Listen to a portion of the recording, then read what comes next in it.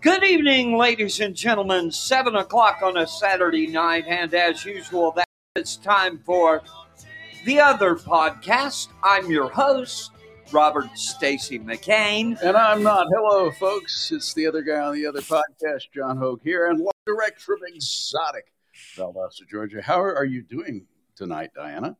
Well, I'm here. Well, it's been a sticky day. It's not so hot, but it's just really, really sticky. It's that time of year in Georgia. Isn't it? Yeah. Isn't it? Beautiful and exotic Valdosta, Georgia. Mm-hmm. Let's see here. Let's check the Valdosta crime wave. Suspect indicted in 17 deaths. Yep. Arrested in Lowndes. Valdosta, a Lowndes County traffic stop in August led to the arrest of a deported felon from the Bahamas. Yep. Indicted for the deaths of 17 Haitian migrants and an unborn child. The sheriff's office said Thursday on August 22nd, a deputy stopped a car at the 11-mile north on I-75 for speeding. The driver said he was from the Bahamas and did not have a license. He was arrested for several traffic and narcotics violations. While being booked into the county jail, it was determined that the driver had given a false name and was actually Travis Jamal Moss, a deported felon from the Bahamas, who also had an outstanding warrants from Broward and Orange counties in Florida. Anyway, so... see, that's the value of those traffic stops, and we'll get to that actually toward the end of the hour. Yeah, wow. A big felon caught in Valdosta. He was horrible. Yeah, that one.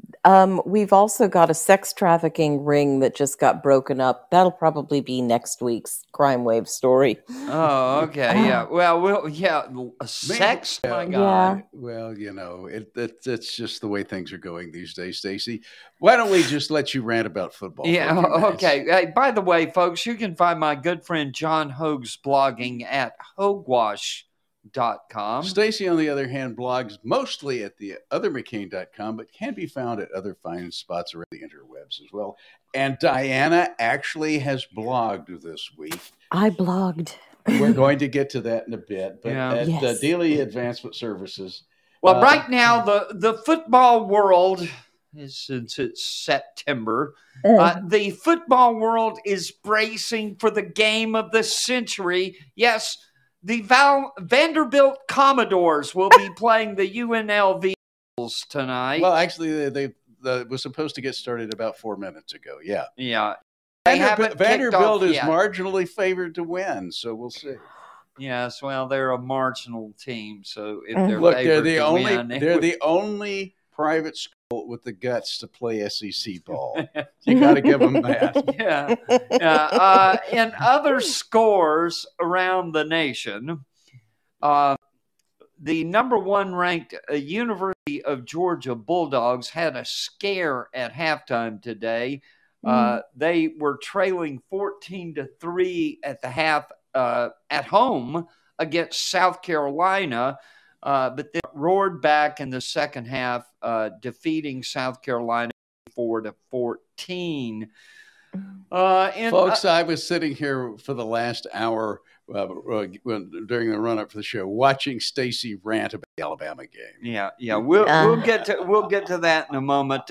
While number 21 Duke, speaking of private schools, defeated Northwestern 38-14. That was also a private school. That was in Durham, North Carolina.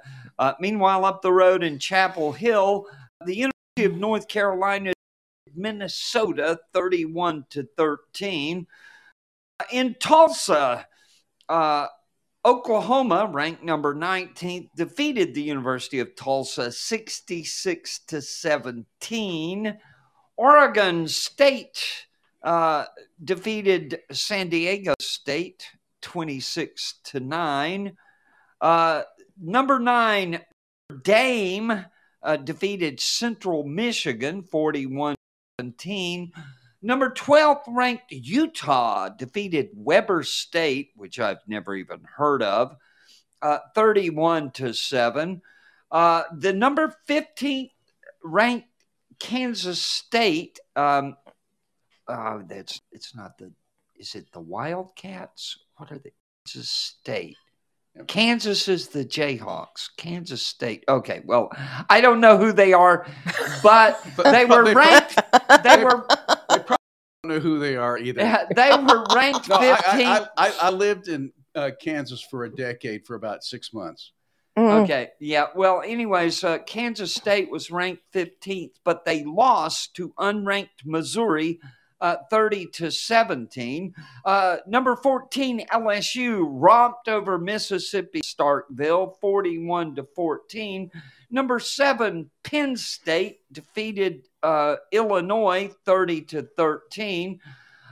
Number 3, Florida State eked out a victory over Boston College in a game played in Boston, 31-29. And in live action right now, Alabama struggling, man. Their first half was a real struggle, but they 10th ranked Alabama leads South Florida 10-3. Iowa, ranked number 25, leads Western Michigan 31-10. Number 6, Ohio State is romping over Western Kentucky. That would be the Hilltoppers, the Western Kentucky Hilltoppers. Ohio State 56, Western Kentucky 10. At halftime, University of Washington 35, Michigan State 0, and that's at Lansing. So Michigan State getting pounded at home. Washington State, ranked number 23, romping over Northern Colorado 50-7. And UCLA is shutting out North Carolina Central 45-0. You know, I just flashed on something about, you were talking about Northwestern, and you know they at one point, I guess when the 90s, had the longest losing streak in college history. That was just about the time But it got better. Yeah, but it was just about the time my sister-in-law was graduating with her law degree there. Oh, okay. Okay. Yeah. Well, but here's the interesting tie-in. My father's law degree was from Cumberland. Oh, yeah. So you talk about no one should admit the greatest historic defeat in the history of football. Yes, but maybe the key to success or key, one of the things you should avoid is admitting a family member of mine to your law school. Well, Vanderbilt took the opening kickoff and had driven up to their own to midfield, where they face a 3rd and 6 at the 50-yard line. So well, just I know the nation is gripped in tension. No, most people don't even know the game's being played, but that's just because people don't appreciate the finer points of sports. But the finer points. How to lose gracefully? Oh, come on now. Vanderbilt, Vanderbilt got a chance to win. There is something to be said for doing things well,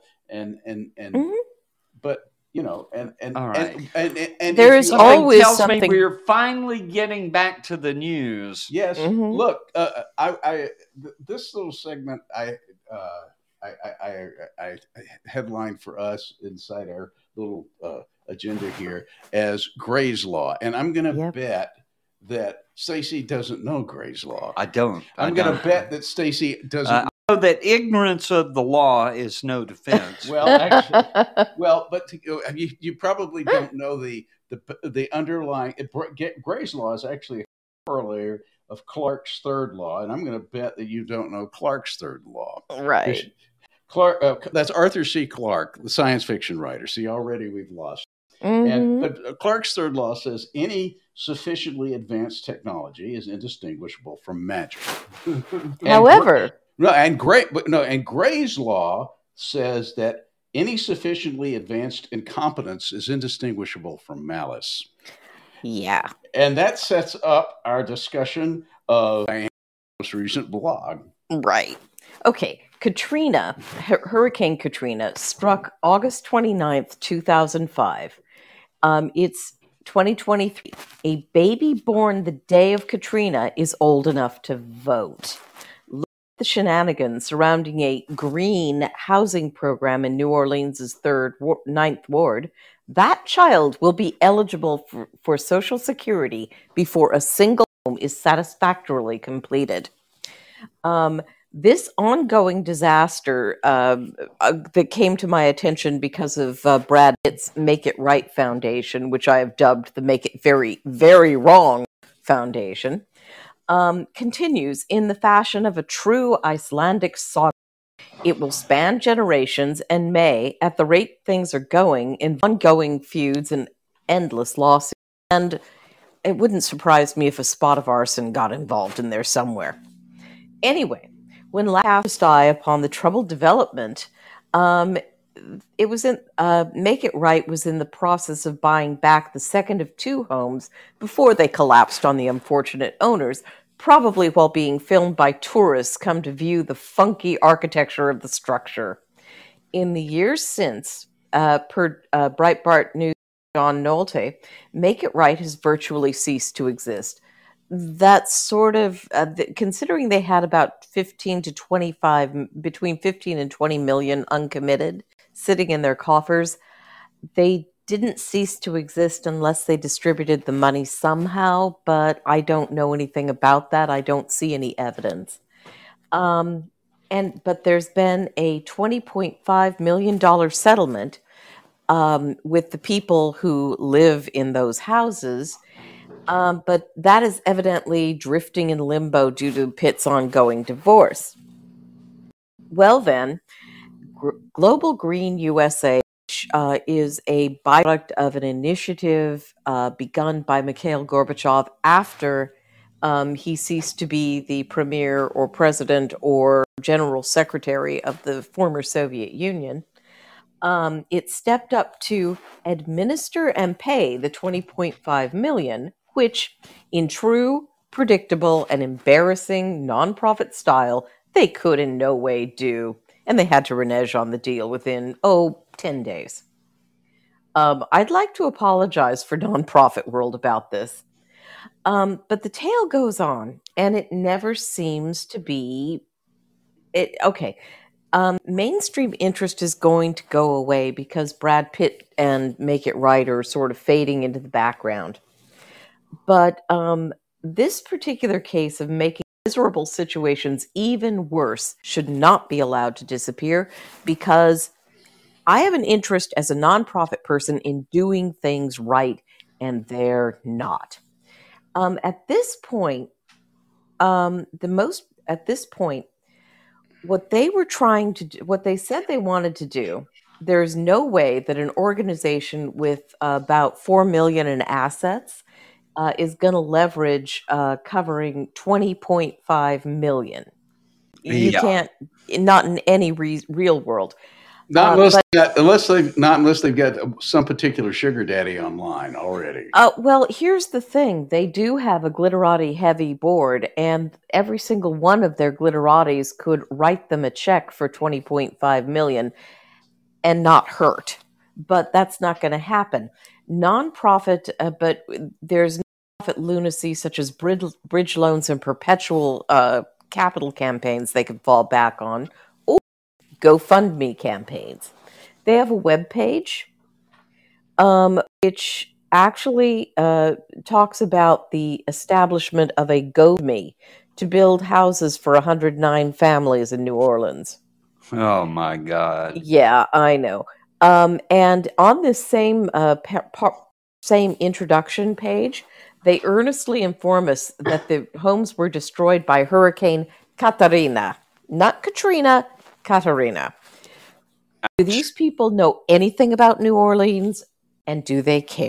And here's the thing. A group, when Katrina came through, Mm-hmm.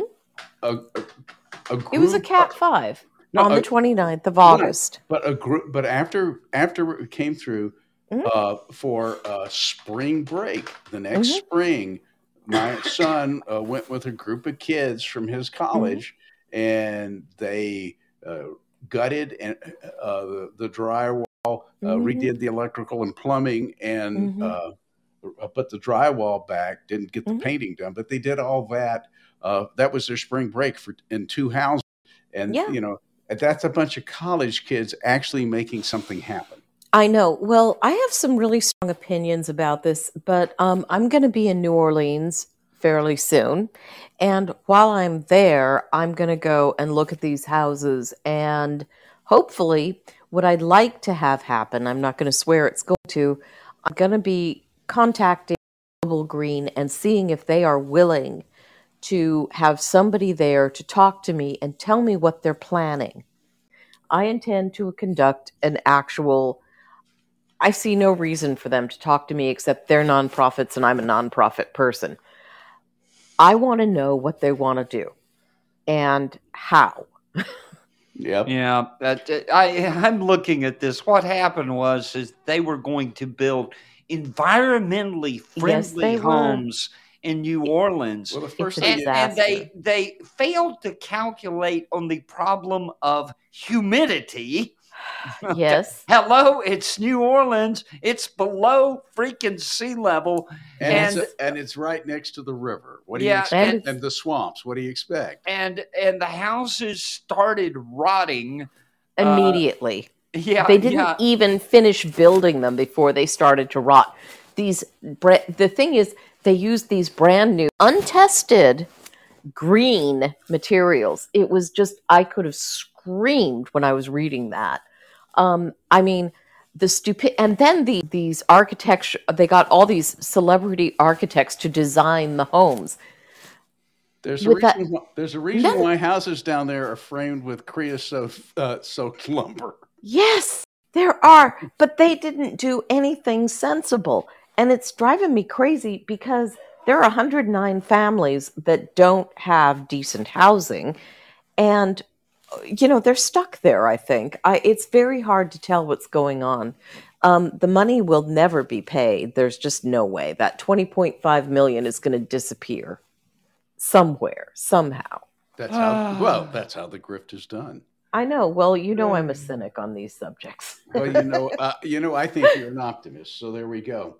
But look, the thing is, we're talking about something that's almost 20 years old. Something that something that for a significant portion of the population, it's before they were born. It's history. Well, look, Animal House was not only. Parents were born in a lot of cases. It's 44 years ago. Yes. Animal House but Animal House is enough a part of our culture that it was just absolutely staggering when I saw this book cover on Amazon. Pearl Harbor, a date that will live in infamy, December 7th, 1941. And it has Focke-Wulf 190s aircraft, which are German, over the harbor. Yeah. Was it over when the Germans bombed Pearl Harbor? I mean, isn't that a part of our culture? Here this is. I mean, the only thing I can figure is the artist. Japanese? The only thing I can figure is the artist who did this neither an American nor a Japanese or German. I mean, it's like, so I had to do the don't know much about history post. My Lord. Breaking. Speaking of world historic events, the Vanderbilt Commodores just intercepted a pass and returned it for a touchdown. Vanderbilt leads the UNLV Rebels 7-0. So well done. They got their golf claps. Goody. Golf claps. Well done, chaps. Well done, see, fellas. The thing is, folks, you're going to hear that kind of reporting here on this podcast. You're never going to hear that on a place like CNN. Paw Patrol will be there on the double whenever there's a problem round Adventure Bay. Ryder and his team of pups will come and save the day. Marshall, Rubble, Chase, Rocky, Zuma, Sky, yeah, they're on the way. Paw Patrol, whenever you're in trouble. Paw Patrol will be there on the double. No job's too big, no pup's too small. Paw Patrol, we're on a roll. Boy. So here we go, Paw Patrol, Paw Patrol, Paw Patrol. See, you'll get facts here, but our facts will probably get checked by someone. Let me explain that just to somebody, if you're tuning in for the first time to the podcast, every time we mention CNN, we play the Paw Patrol theme because the last place news network is frequently beaten in the ratings by reruns of the children's cartoon Paw Patrol on Nickelodeon. So that explains the theme music. Meanwhile, CNN's fake fact check was the headline on my blog. It involved CNN published a quote unquote fact check, and it's and that is just too stupid. I'm sorry. Okay. When Speaker McCarthy said bank records show that nearly $20 million in payments were directed to the Biden family members and associates through various shell companies. Facts first, says CNN. This is true about Joe Biden's family and associates, but there's no public evidence to date that the president personally received any money. And if you believe that, I have explain. this bridge between two pieces of swampland. 10% for the big guy, but please explain the mansions. Please. Right, all of them. My friend Matt Vespa at Town Hall had a post highlighting how CNN, in its role as Democratic Party propaganda machine, produced a disgustingly deceptive fact check of Joe Biden's foreign influence peddling scandal. And as I've said before, it's a smoking gun next to a bloody corpse. The simple thing is the shell companies, okay? They had like 24 shell companies, okay? And they had no other purpose except to funnel money to the Biden family. I only have two. In a rather clumsy attempt to hide the source of the funds and the recipients of the payments, including to Biden's grandchildren. Were receiving this money that was coming from foreign clients. I mean, having a business entity that just exists so that you can pass money through is not in it of itself a nefarious thing. I have one. Yes, it is. No, I have a company that exists solely for financial transactions related to my blog. Okay. Okay. It's technically a shell company, and it makes a small profit each year, and it's a proprietorship, and so I just do a Schedule C for that on my income tax. But I don't have 20, and I'm not moving between shell companies, and that's when it gets flaky. The only service that Hunter Biden and his business associates had, the only thing they were selling was the vice president's influence. Okay, that's all they had to sell. Okay, and Joe Biden actually bragged about what he did in Ukraine. It's not any kind of secret that the evidence. But what happened was this: the Biden White House, and here I quote from American Greatness. The Biden White House sent a letter to its media allies Wednesday, directing them to intensify the quote unquote scrutiny of House Republicans after Speaker Kevin McCarthy announced an impeachment inquiry into the Biden family's influence peddling operation. Quote, "It's time for the media to ramp up its scrutiny of House Republicans for opening an impeachment inquiry based on lies. Impeachment is grave, rare, and historic." This is the White House spokesman. "Impeachment is grave, rare, and historic." Yeah, they impeached President Trump twice in the span of 6 months, you asshole. Well, not only that, the Democrats just tried to do a number on the Attorney General of Texas, who was acquitted of all counts today. Yeah, the Constitution requires treason, bribery, or other high crimes and misdemeanors. Ian Sams, a spokesperson for the White House counsel's office, wrote in a letter to top U.S. news executives, quote, "After nearly 9 months of investigating, House Republicans haven't been able to turn up any evidence of the president doing anything wrong," close quote.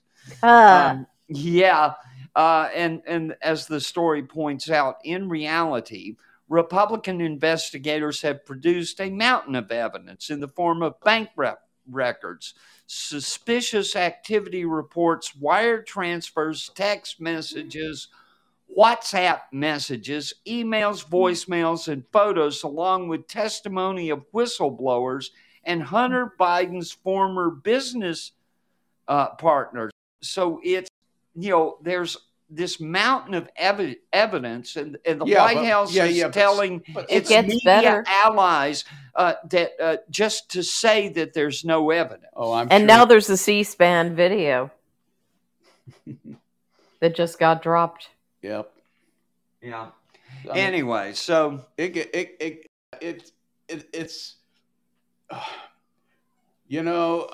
if people truly believe in his innocence, then that's I don't think they do. I don't think any intelligent person can believe he's innocent. Well, no, you don't think any rational person can think he's innocent. But the thing is, you're not going to trying to have a rational argument with an irrational person ain't going to get you there. But we can keep reporting the truth, and if people want to support us doing that, they can. We have ways of enabling that, don't we, Stacey? We have ways. Yes. Tell them about the yellow button. Yes, folks. If you will go to my blog, theothermccain.com, you will notice in the near the top of the center column a yellow button with the word "donate" on it. If you will click the yellow button, it will take you to my PayPal account where you can contribute dollars, pesos, shekels, euros, yen, whatever currency you've got except Russian rubles. Click the yellow button and you can contribute via PayPal to help support the blog, to help support this podcast, but most of all, to help keep my wife happy, because she likes it when I make money from this gig, and keeping my wife happy is job number one. Meanwhile, over at my good friend John Hoge's blog, hogewash.com. If you look at the, if you go directly to a post, you won't, any particular one post, you won't see this. But if you go to the homepage and scroll down, over on the right in the sidebar, you'll see an icon of tip jar. Click on the tip jar and it'll take you to my PayPal account where you can donate to support the blog, to support the podcast, or just to be nice to me and send me money. I also take cash and checks, and so there's contact information there. You can use the DMCA contact information in the menu bar to get a hold of that. You can also support Hoge by shopping at the Hoge store. There's all sorts of blog-related goodies there that you can spend your money on. And also, you can support both our blogs by using the Amazon shopping links that you'll find lurking about them. Both of our blogs participate in the Amazon Affiliates program. And when you click on any blogger's links that are part of the affiliate program, that blogger gets a small cut of the action. Something nice that Amazon actually does to support the blogosphere. But regardless of how you choose to support us, please remember the 5 most important words in the English language. Hit the freaking tip jar. Indeed. And meanwhile, Vanderbilt's the ball and is driving in UNLV territory, and the world waits with bated breath. Oh, this is exciting. Anyway, speaking of events on the other side of the Mississippi, there was a big gun control kerfuffle going on in the state of New Mexico over the past week or so. And it didn't take long for a federal judge appointed by President Biden to take one look at the order suspending the Second Amendment in Bernalillo County and Albuquerque. Just go, no, not doing this.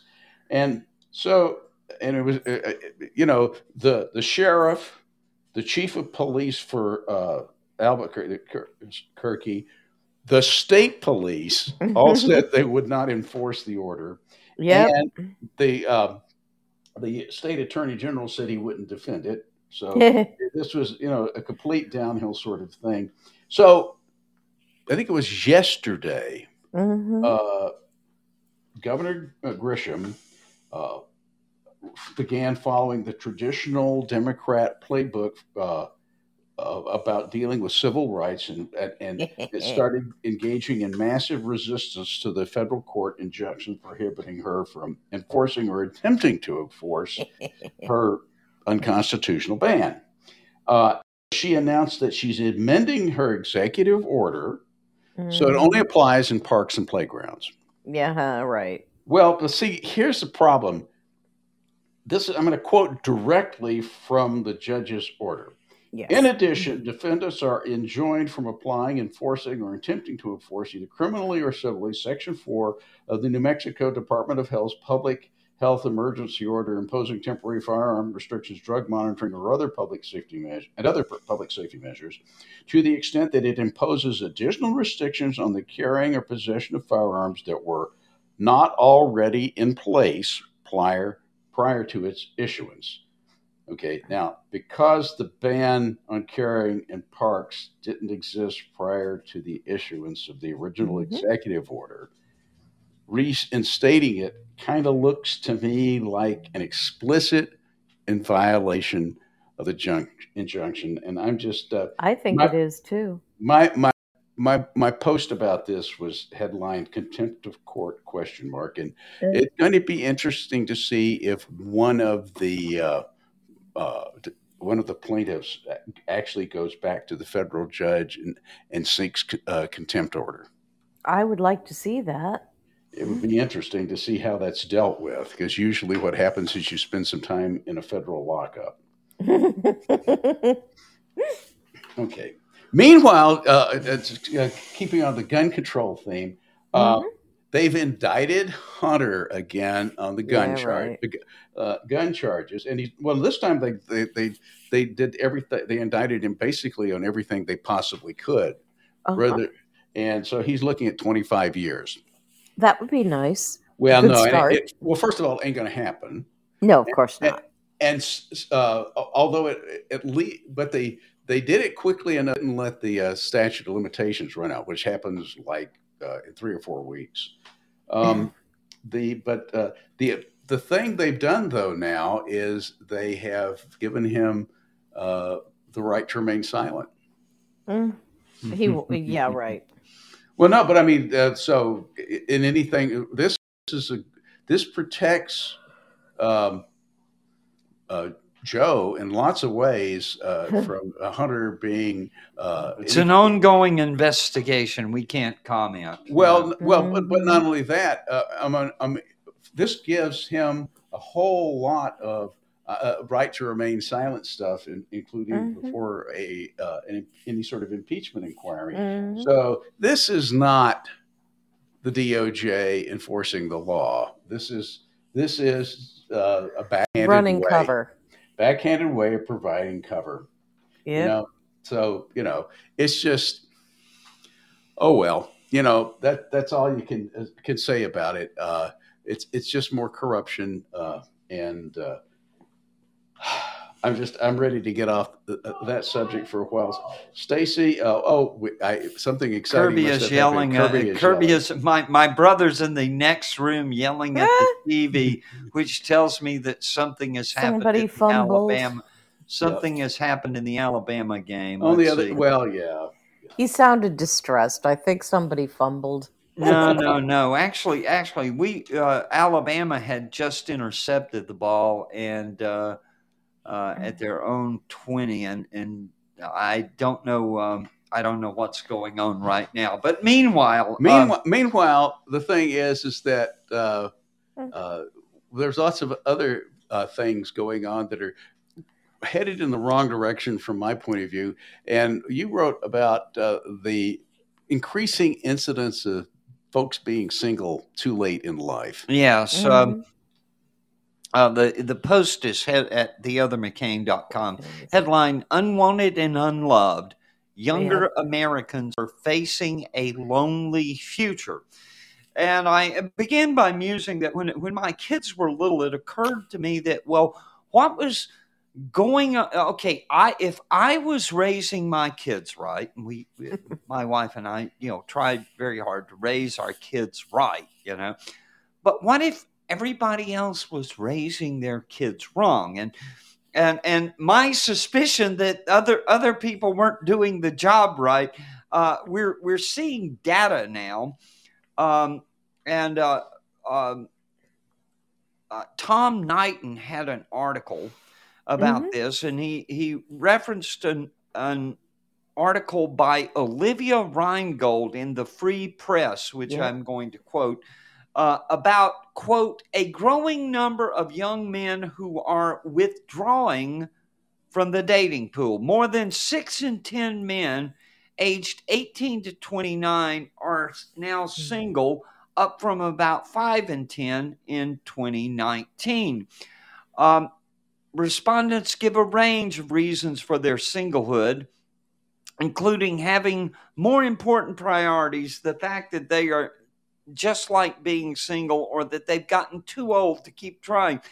Quote, the traditional markers of adulthood, like buying a home, completing college, and getting married, are all becoming far harder to achieve, sociologist Jess Carbino said. Quote, many men perceive themselves to be far less marriageable, and in turn, many women perceive them to be less marriageable too.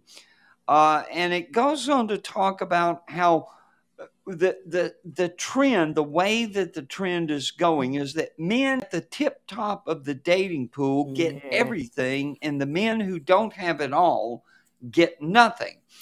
And I actually went to a convention a few years ago of some red pill type guys. These a lot of it grew from the pickup artist vibe, but it's what's known as the manosphere. And I had the opportunity to meet the guru of this movement, a guy named who calls himself Rollo Tomasi, which is of course a pseudonym borrowed from a film. But sensible. They give some really brutal advice to young men about how to deal with the situation, based in the attitude that most young women are just whores. Okay, I mean, and it's a very cold thing, but the dating scene out there is brutal. I'm fortunate that my kids, let me see, I've got to count here. All 6, yes. Yeah, First well, daughter. but I mean, 4 out of 5 of them are married, and I mean that they're. The one I have to worry about is my youngest daughter, who is 21, and she's in college, no, which worries anybody. She'll turn 21 in December, I believe. I'm counting here. It's 23. Yes, she'll turn 21 in December. She's going to turn 21 while in Argentina, engaged in a Spanish immersion program. But I'm feeling all right about my kids. But over the years, I've recounted several cases of what goes wrong. For instance, Mackenzie Luke, the University of Utah sorority sister who was murdered by a guy she met through a sugar daddy dating site. Okay. And that story, what struck me was the reaction to it by her sorority sisters, who complained that people who were criticizing her for having been a sugar baby, as they call people, this criticism was hurtful, you see. And so yeah, hurtful than criticism. Getting murdered, okay, so hey, how about not doing that? But this is the way it goes. And I talked about Ella Dawson. You remember in the 2016 campaign, Hillary Clinton actually wrote a letter to Ella Dawson congratulating her for her courage in speaking out about her herpes infection. Yeah, and this woman has just ruined her life. I mean, absolutely, she's a disaster because she decided that being a slut with herpes, and I quote her there, being a slut with herpes is something to be proud of. But see, here's the whole thing. I had it headline this part of the thing for our internal agenda here. AWFLs. AWFL. And that stands for affluent, white, female, liberal. Yeah. And all these people we've discussed so far fall into that category. Yes, and especially when we get to Susanna Gibson. Oh, yeah. Well, and I had some public relations advice for her. I had a public relations pro tip post. Don't put anything on the internet that you don't want people to find. Yeah. The thing about that picture Wait a minute.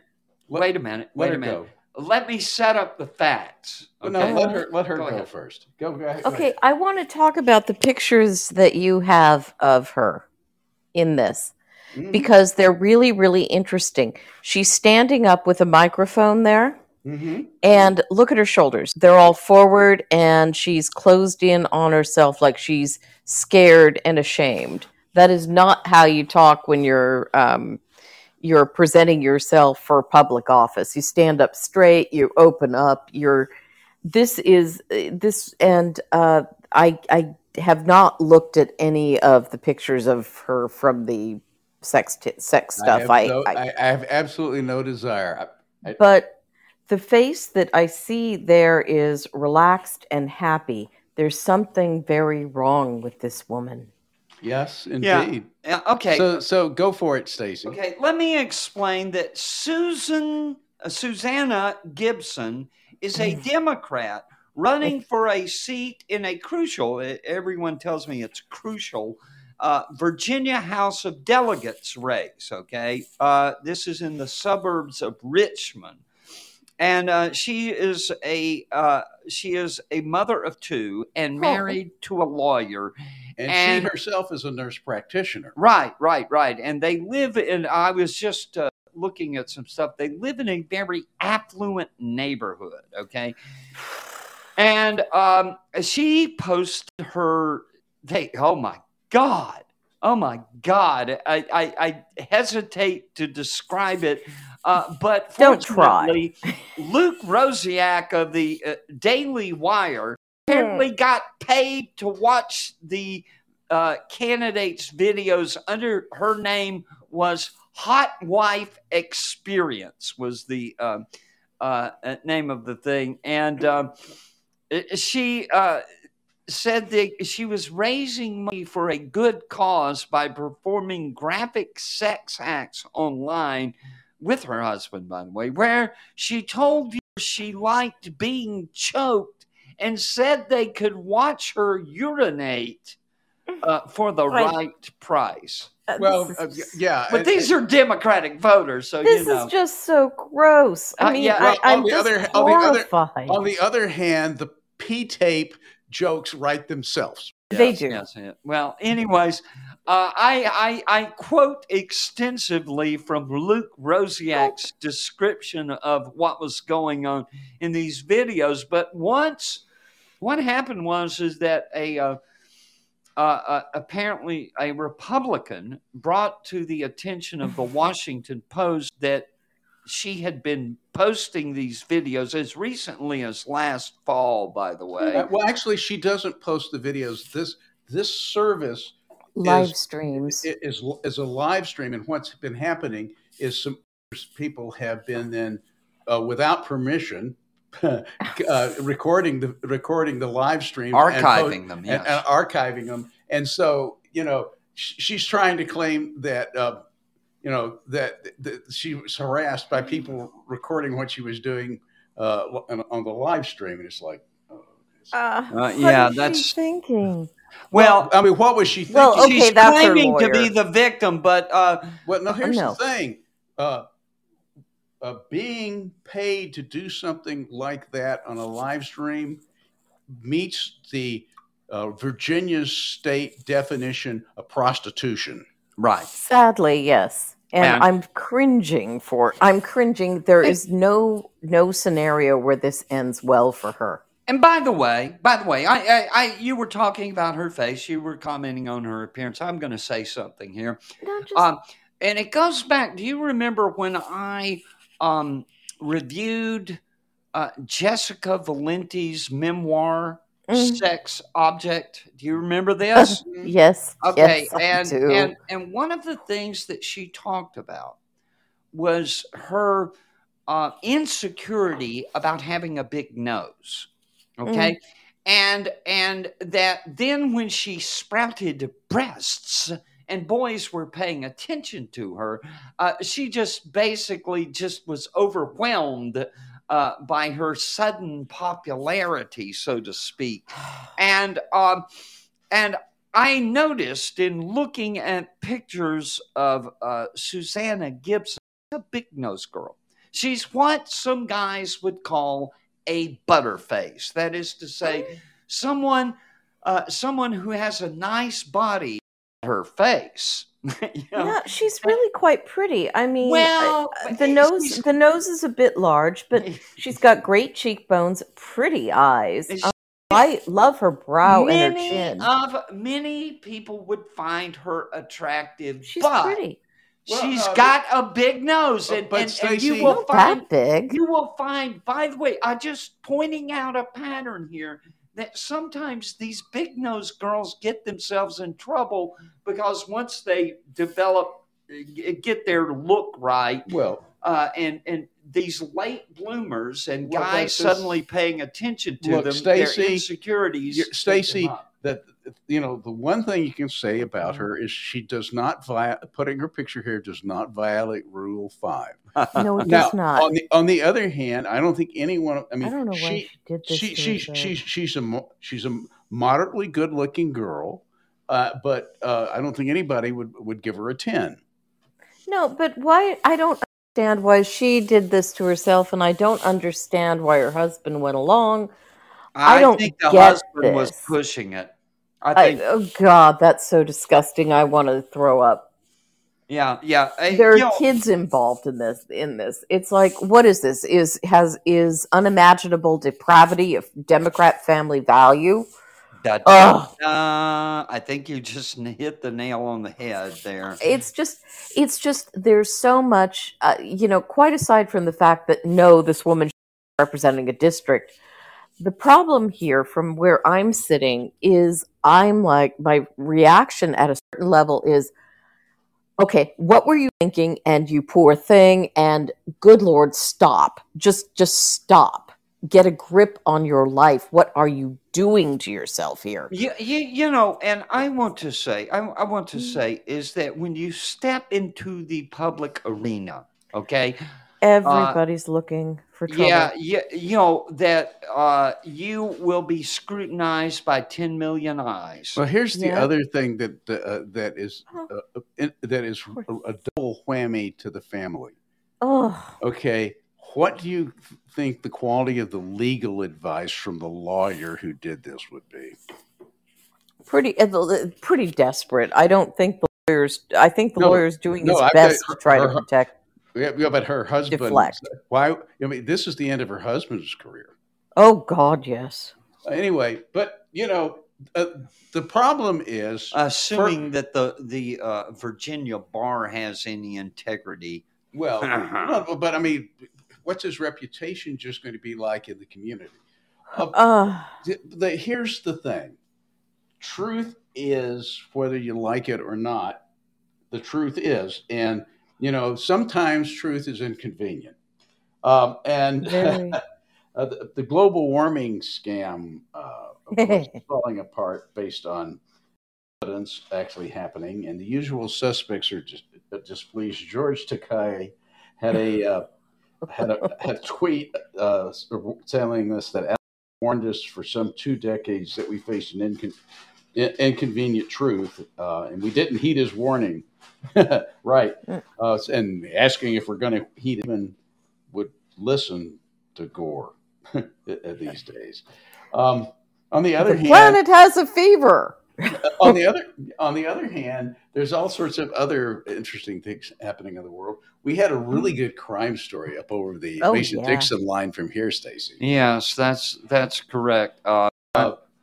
And you had a post about the trouble in suburban Philadelphia with this escaped illegal alien. And the point is here's the thing: is that Danilo Cavalcante, the manhunt for the guy who stabbed his ex-girlfriend, stabbed her 39 times. Okay, so he was convicted murderer who was, for some reason, being housed in the county jail in Chester County, Pennsylvania, which is a suburb of Philadelphia, and he escaped. And it took about 2 weeks. 14 days. Yeah, it took 2 weeks for them to capture him, and the story that said that he had broken in somewhere and grabbed a rifle. Okay, so he was now armed and was considered extremely dangerous. But in reading the CNN story, we're not going to play this. Okay, it's MSN. But in a CNN story, it was the 27th paragraph before they told you that he was an illegal migrant from Brazil who had fled Brazil when he was wanted for murder in a 2017 homicide case. And I'm like, why are we saving that for the 27th paragraph? Because you hope because it's racist. Yeah, it's racist to say that the murderer is an illegal immigrant. And but there is one good piece. There is one good thing in his capture. It's a total bork bork nom nom, to quote Donut. And he gets first bitten in the forehead, and then the canine grabs his thigh and hangs on until he's like, please save me. But in the Associated Press story, describing his capture, nowhere does the word Brazil appear. That's fascinating. But see, here's the thing, though. He got located in the wooded area by a thermal imaging system on a plane that the DEA provided to the manhunt. And Border Patrol was really involved. No, the Border Patrol caught him. Yeah. It was their dog.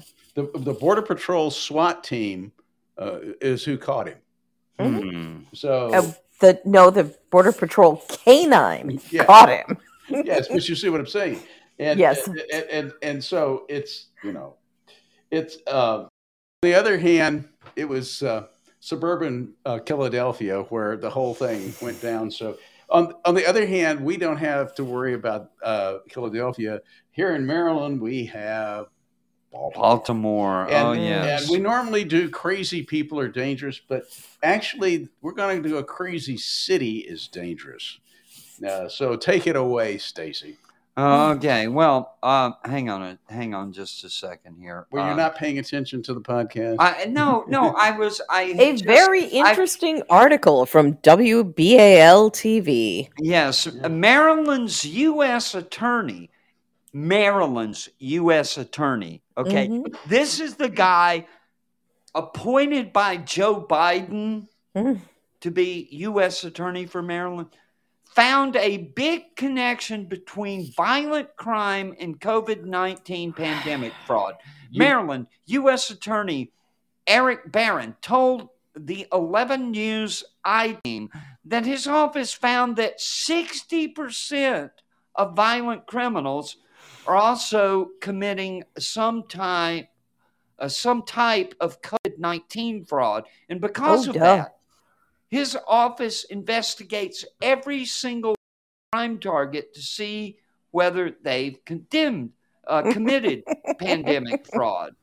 Yeah. Okay. And he believes that the 20% reduction in homicides and the 10% reduction in non-fatal shootings in Baltimore can be explained by his office prosecuting COVID-19 fraud. And he said that the bottom line is to get violent criminals off the streets by any legal means necessary. Yeah, it's the same thing that we just covered at the top of the podcast in Valdosta. Yeah. Right. You see, Baltimore doesn't deal with their violent people that way. And that's why Baltimore is one of the most dangerous places you can go to in the world. Yes. Wow. Yeah, and the feds, and so the feds have to step in. Well, I hear the boogie woogie piano in the background, which tells me that we are nearing the end of the podcast. So we will be back here next Saturday. Yes, indeed. At our usual time, 7 o'clock Eastern. For the next episode of the other podcast. So thank you for joining us, Dianna. Oh, I'm always happy to do so. And we'll see you again next week, folks. Good night, Dianna. Good night, Stacy. Bye, Good night, John. Good night, Stacy.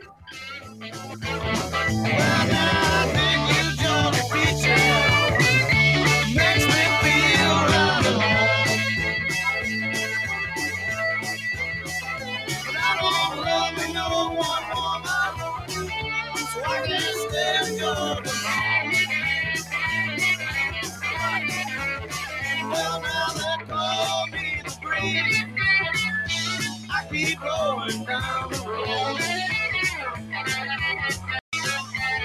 Well, now they call me the breeze. I keep going down the road. I ain't got me nobody.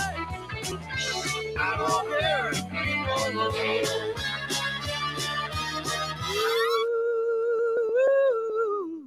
Mr. Breeze.